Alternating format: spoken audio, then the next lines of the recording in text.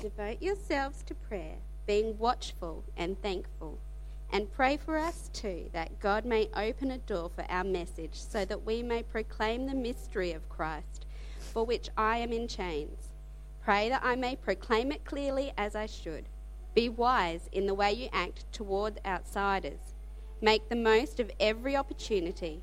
Let your conversation be always full of grace, seasoned with salt, so that you may know how to answer everyone. Similar or the same as 2 weeks ago, grander vision living. And I think it's wonderful that we had a week in between where we were out amongst the community in so many ways with such an open invite for people to come. We've just spoken about our church service in the park last Sunday. What a wonderful gathering it was. And as we think about having a grander vision, a bigger vision, it means that we're not just going through those everyday, ordinary activities. It is not just that normal life that everyone lives. This is a vision that's bigger because it involves God. It is bigger and it is incredible because God is at work through this vision. And as we saw last week, it's one that the disciples got. Remember, they were out fishing.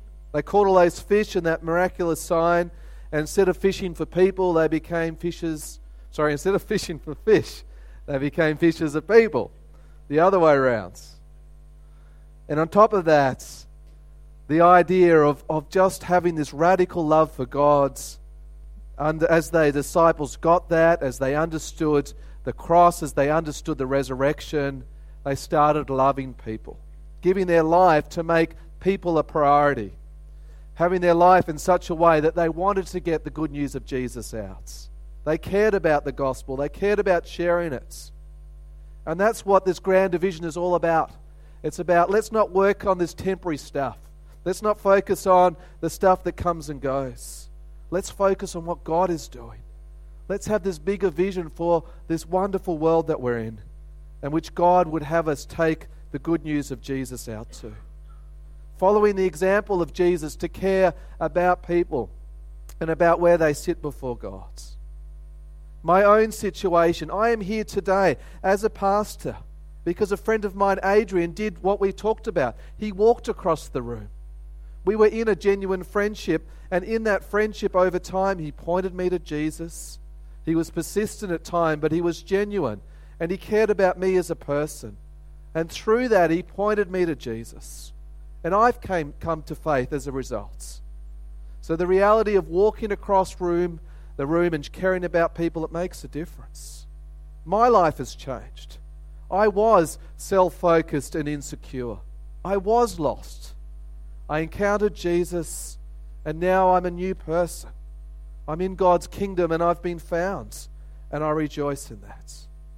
So it is always worth walking across the room. And I want to sort of really lift up. I want to just really affirm the importance of prayer as we walk across the room. Remember, we were talking about there being sort of like a circle of comfort that we don't want to leave because it's nice here, it's comfortable, we're not sort of challenged.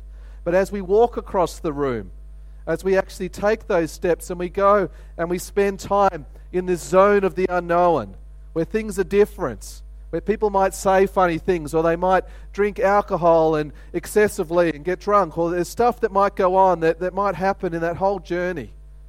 I want to just really affirm that we pray throughout, that we be devoted to prayer. Because on each step, as we go and as we talk, as we tell those stories about what's significant to us, as we care about people and those friendships, as we discern the next steps, I want to affirm that prayer is essential and it is powerful. And I want to affirm that the Apostle Paul in the Bible, he realized how important prayer was. In fact, he's sort of saying, well, I wouldn't even start leaving this circle of comfort until you start praying. The importance that prayer is here, it's on the journey, and it's there when we're with people. And as we're pointing them in the right direction, every part of it is soaked in prayer. And that's what takes us to this reading in Colossians. This beautiful prayer that I think affirms everything that we've been talking about in Just Walk Across the Room. It starts in Colossians 4 verse 2. It's calling us to be devoted to prayer. It's very straightforward. Praying that we will be watchful, or that we will have an alert mind. So much of what we're to do is actually to have our eyes open and our mind awake to what's happening. So often in society, particularly when it comes to people's free time, they're trying to escape. People aren't wanting to be engaged necessarily. They're wanting to escape in that movie, or escape in that drinking, or escape in that activity. But we're called to be alert all the time, to have an alert mind, that as we're praying, we're aware of that, of what's going on, what God's doing. And then, what's the second word? To be watchful and thankful. Have a thankful heart. Isn't that something wonderful to pray for? That we will be more thankful? That we can actually say, thank you for what you've done, Jesus, for my life. And as we're thankful, it means that we're just rejoicing in God, and we're not so worried about those temporary things. It's the opposite of seeking after the things of this world when we're thankful for what we already have. Isn't it good to be thankful for what God has done, and to pray that that thankfulness will grow? And then the Apostle Paul, he doesn't stop there. He asks for them to continue to pray for him, to pray for the apostles and the evangelists, the workers out doing ministry, that God will what? Open up a door. That God will open up a door wide open for new opportunities, for the good news of Jesus to be spoken. That this prayer will be about the mystery of Jesus becoming made known. Because the reality is, so many people, it is a mystery. They don't really get Jesus. They think it's just a religious show, a lot of what Christians do. They don't understand that God's plan of saving people, God's plan of rescuing and blessing, it's all been made available to Jesus. And so this prayer is about praying for other people to go out, as they too pray for us to go out and to proclaim this prayer. Paul at that time was in chains, he was in jail, and yet he was praying for more open doors to be able to go out and pray. And then it continues in this prayer. Pray that I may proclaim it clearly as I should. We've been talking about that, about telling stories and talking about faith, and we've been talking about telling it plainly and clearly. Not to waffle on, not to use weird religious language, not just to make it bizarre when we share faith. We talk about the gospel, we talk about it clearly. We talk about it so others can understand. And Paul's asking for prayer so he can do that, even as an apostle. So that's something that we can pray for. And then there is the prayer to be wise, to live wisely.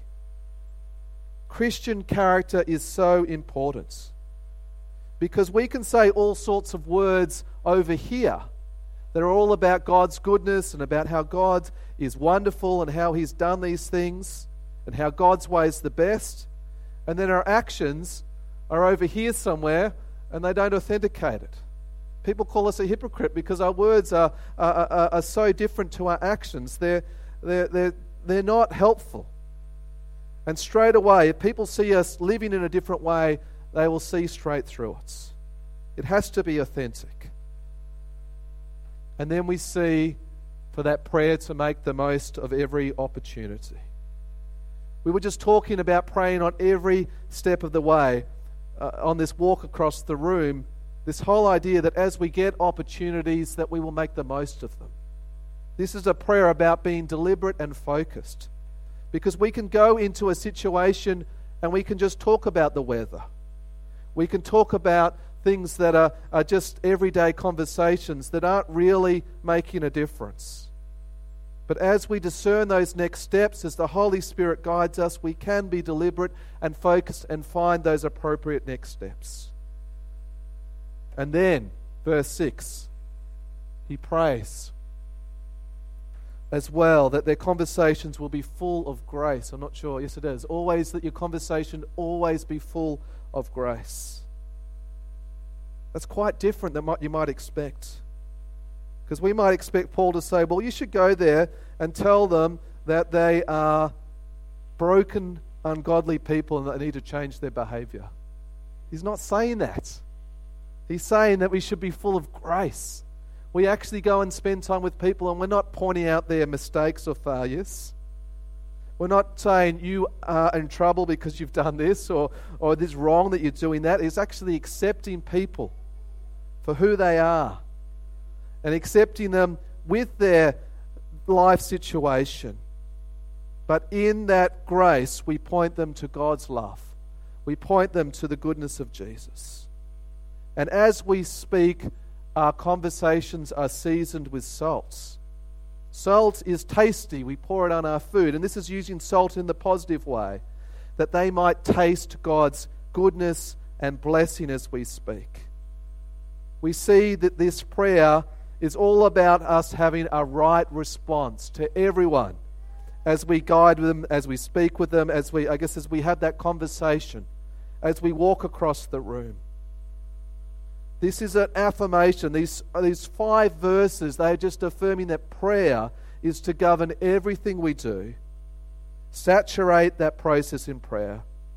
And that as we go, God is with us and that God can do good things. It's just this reminder that we should pray.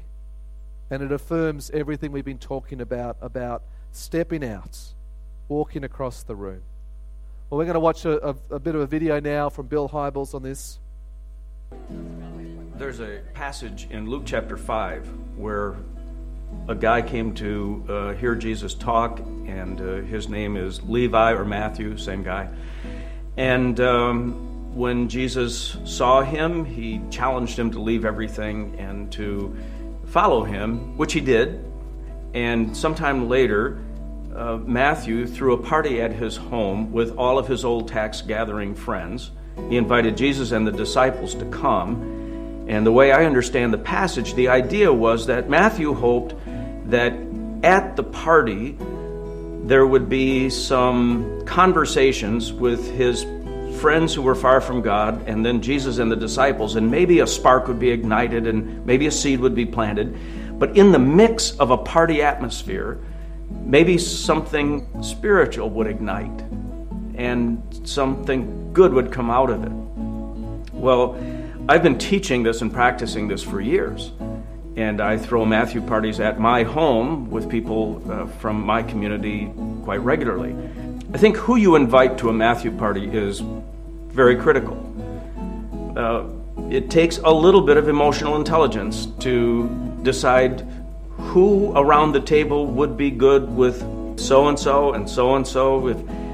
If you live on a cul-de-sac, it might be that 4 out of the 8 homes around the wider cul-de-sac are filled with the kinds of people who would better be together with each other than necessarily inviting the whole cul-de-sac. You have to just think through life stage, age, life experience, and figure out, all right, who would probably do well together and enjoy meeting each other.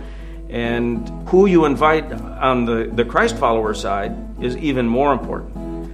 And my general rule of thumb is you need to have a 3-to-1 or a 5-to-1 ratio of people far from God to the Christians. The Christians always need to be outnumbered in the group, because if the balance ever goes the other way, then the folks who are apart from faith start to go, oh, wait a minute, we got a gang tackle going here.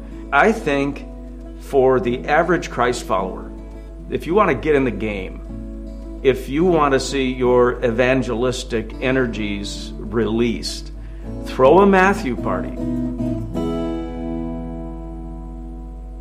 I was sitting on the rail of a sailboat in a sailboat race and getting to know this new crew that we had put together for our racing team. And when the guy next to me on the rail said that his name was Jim Glass, I laughed and I said, well, I went to school, 20-some years ago, 25 years ago, with a Jim Glass in Kalamazoo, Michigan. And he said, what's your name? And I told him my name, and we kind of rediscovered each other 25 years later. He asked me what I did for a living, and I told him I was the pastor of a church, and he just shut down immediately. I knew right then that our faith journeys had gone opposite directions. Bill and I were raised very similarly. I know his roots. I lived those roots. I went to school and to chapel every day and twice on Sunday and catechism, and I didn't like it. And I rebelled against it. But it was force-fed. It drove me away from the church. After we were racing together for probably 2 or 3 years, one night on a Friday night, Jim called me and he said, I have these Friday night gatherings at my house and wonder if you'd like to come. I said, well, what are they? They're dinner get-togethers with a bunch of friends and guests. And they're very informal, they're fun, and they're very relaxed. And that was the first time that I saw any kind of personal warmth from Jim, any receptivity to me despite the fact that I was a Christian.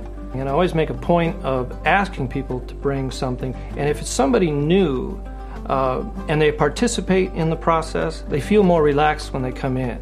And so I went over to one of these Friday night gatherings, and what a ball these things were.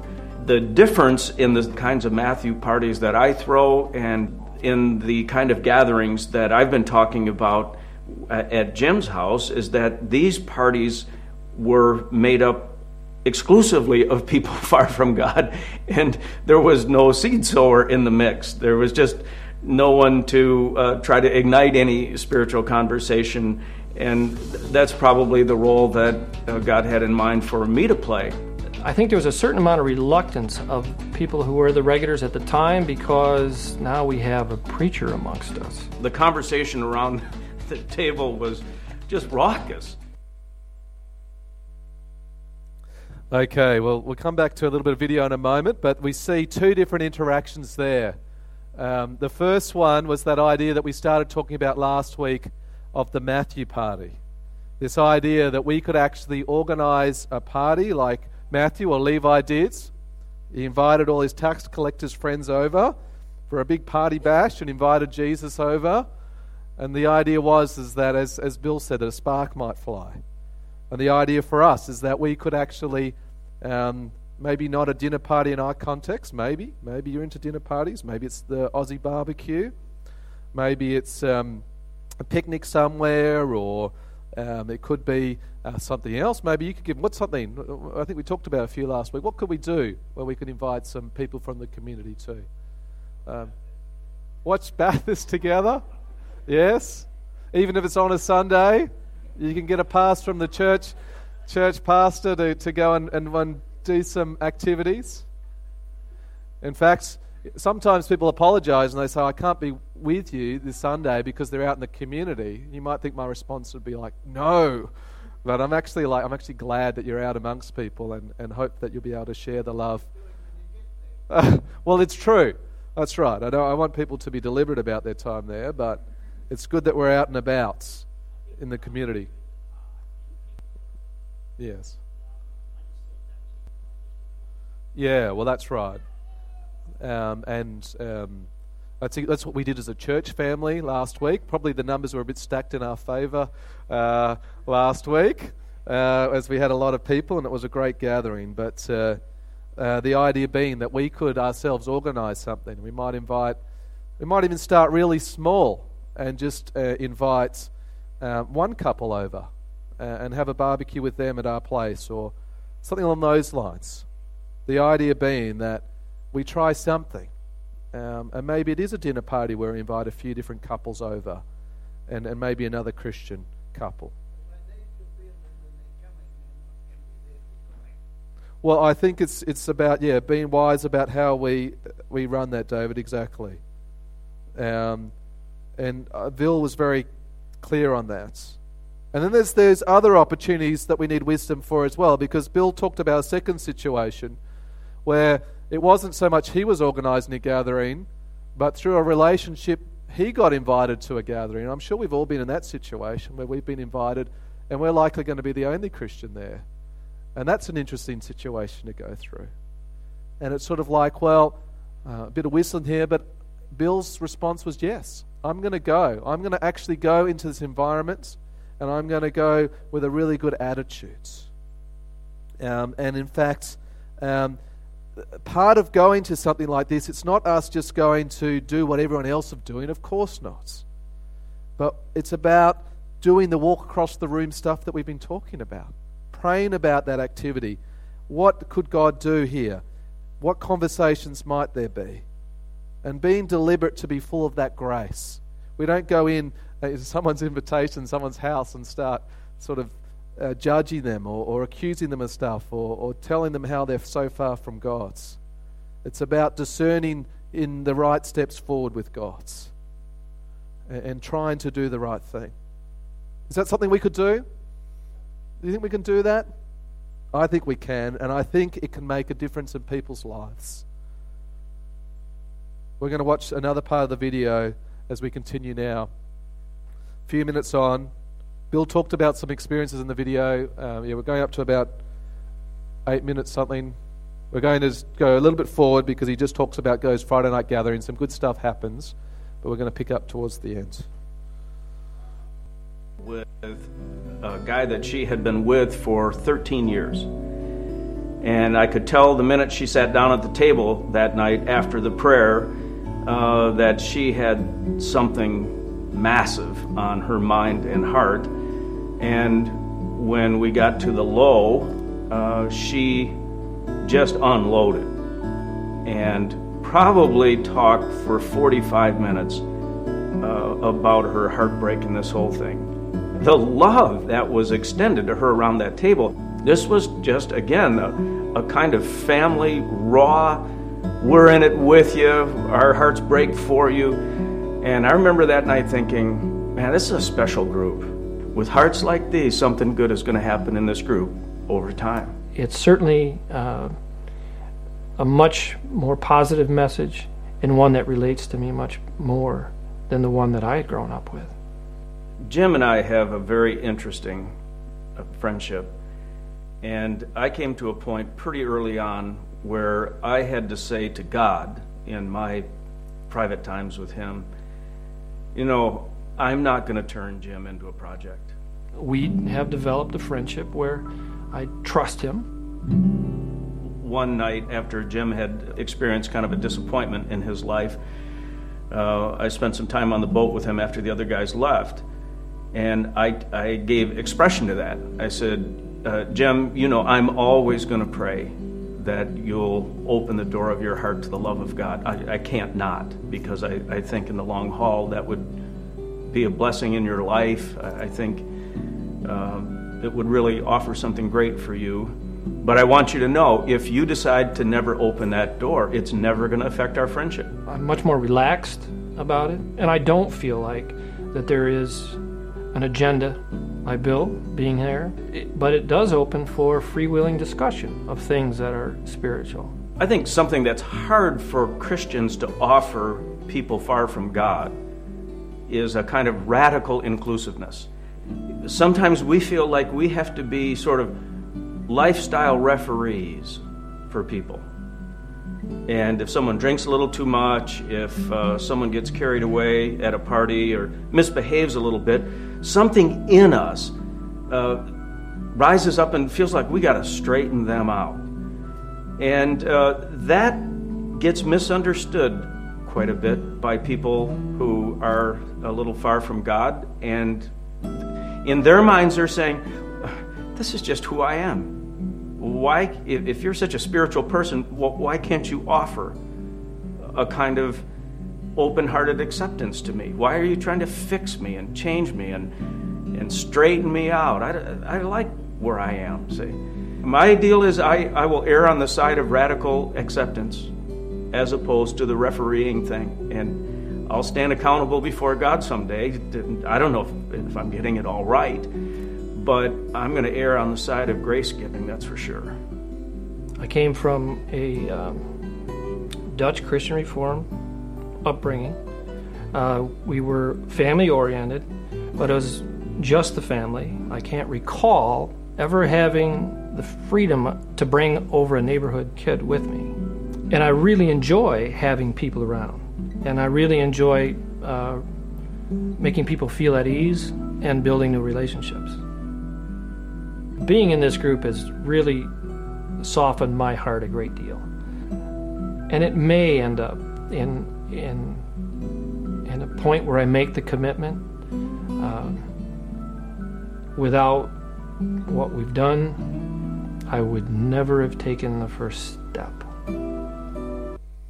Okay, what a change between going and trying to be that referee, their action referee, as opposed to radical inclusiveness and acceptance. This idea of being full of grace when we engage with people. Grace giving, as we saw in that prayer. I also like that terminology that people are not a project. We're there to form genuine relationships and point them in the right direction and hope that they will choose God. Hope you can see that there's a genuineness to what we're doing, and people will picture that, and it will form some deep connections. And what I love about this series that we've been going through is that Bill has formed those relationships to model to us. And that as in those relationships, sometimes people will respond. And they will come to faith. And they will find eternal life. It's about us showing grace and pointing people to a Saviour so much more than it is coming to judge their lifestyle. And a lot of people are very sensitive to this out there. When you think about it, a lot of people are like, well, that's what the church does. That's what Christians do. They're there to judge my lifestyle. I don't want that. But as we come with God's goodness, may we be full of grace and may we point them to the Saviour. And as we get a hold of this whole idea of having this bigger vision, this grander vision, this idea of something great, may we really remember that people are important to God. That in God's kingdom, people are the priority. May we hope that we can take people to God and that they'll realize God's blessing. May we engage with the world around us with meaningful interactions that hopefully will take next steps with people. And it's always worthwhile. Every person that's a step closer to God, that's a good thing. There's lots of people running from God, and we would love to just draw a few closer. When people discover eternal life, it is incredible. So let us get on board with walking across the room and having this grander vision. Let's not settle for a small vision that's about us and getting things. Let's have that bigger vision about what God's doing. Let's pray. Our Father, we thank you so much for the gift of life that we have in Jesus Christ. Help us, Lord, to capture this bigger vision. Help us to care about people. Help us, Lord, to be open to your leading and how we can live life with others and how we can share the good news of Jesus in a meaningful way, in a genuine way. And Lord, help us to discern what you would have us do with the people around us right now, with our friends, our family, our neighbours, our colleagues, our sports acquaintances, whoever it is, Lord. Help us to know. May you bless us and help us, Lord, to have a Matthew party if it's your will, or to try something, Lord, that your kingdom might grow and that your good news might go out. We pray your blessing now in Jesus' name. Amen.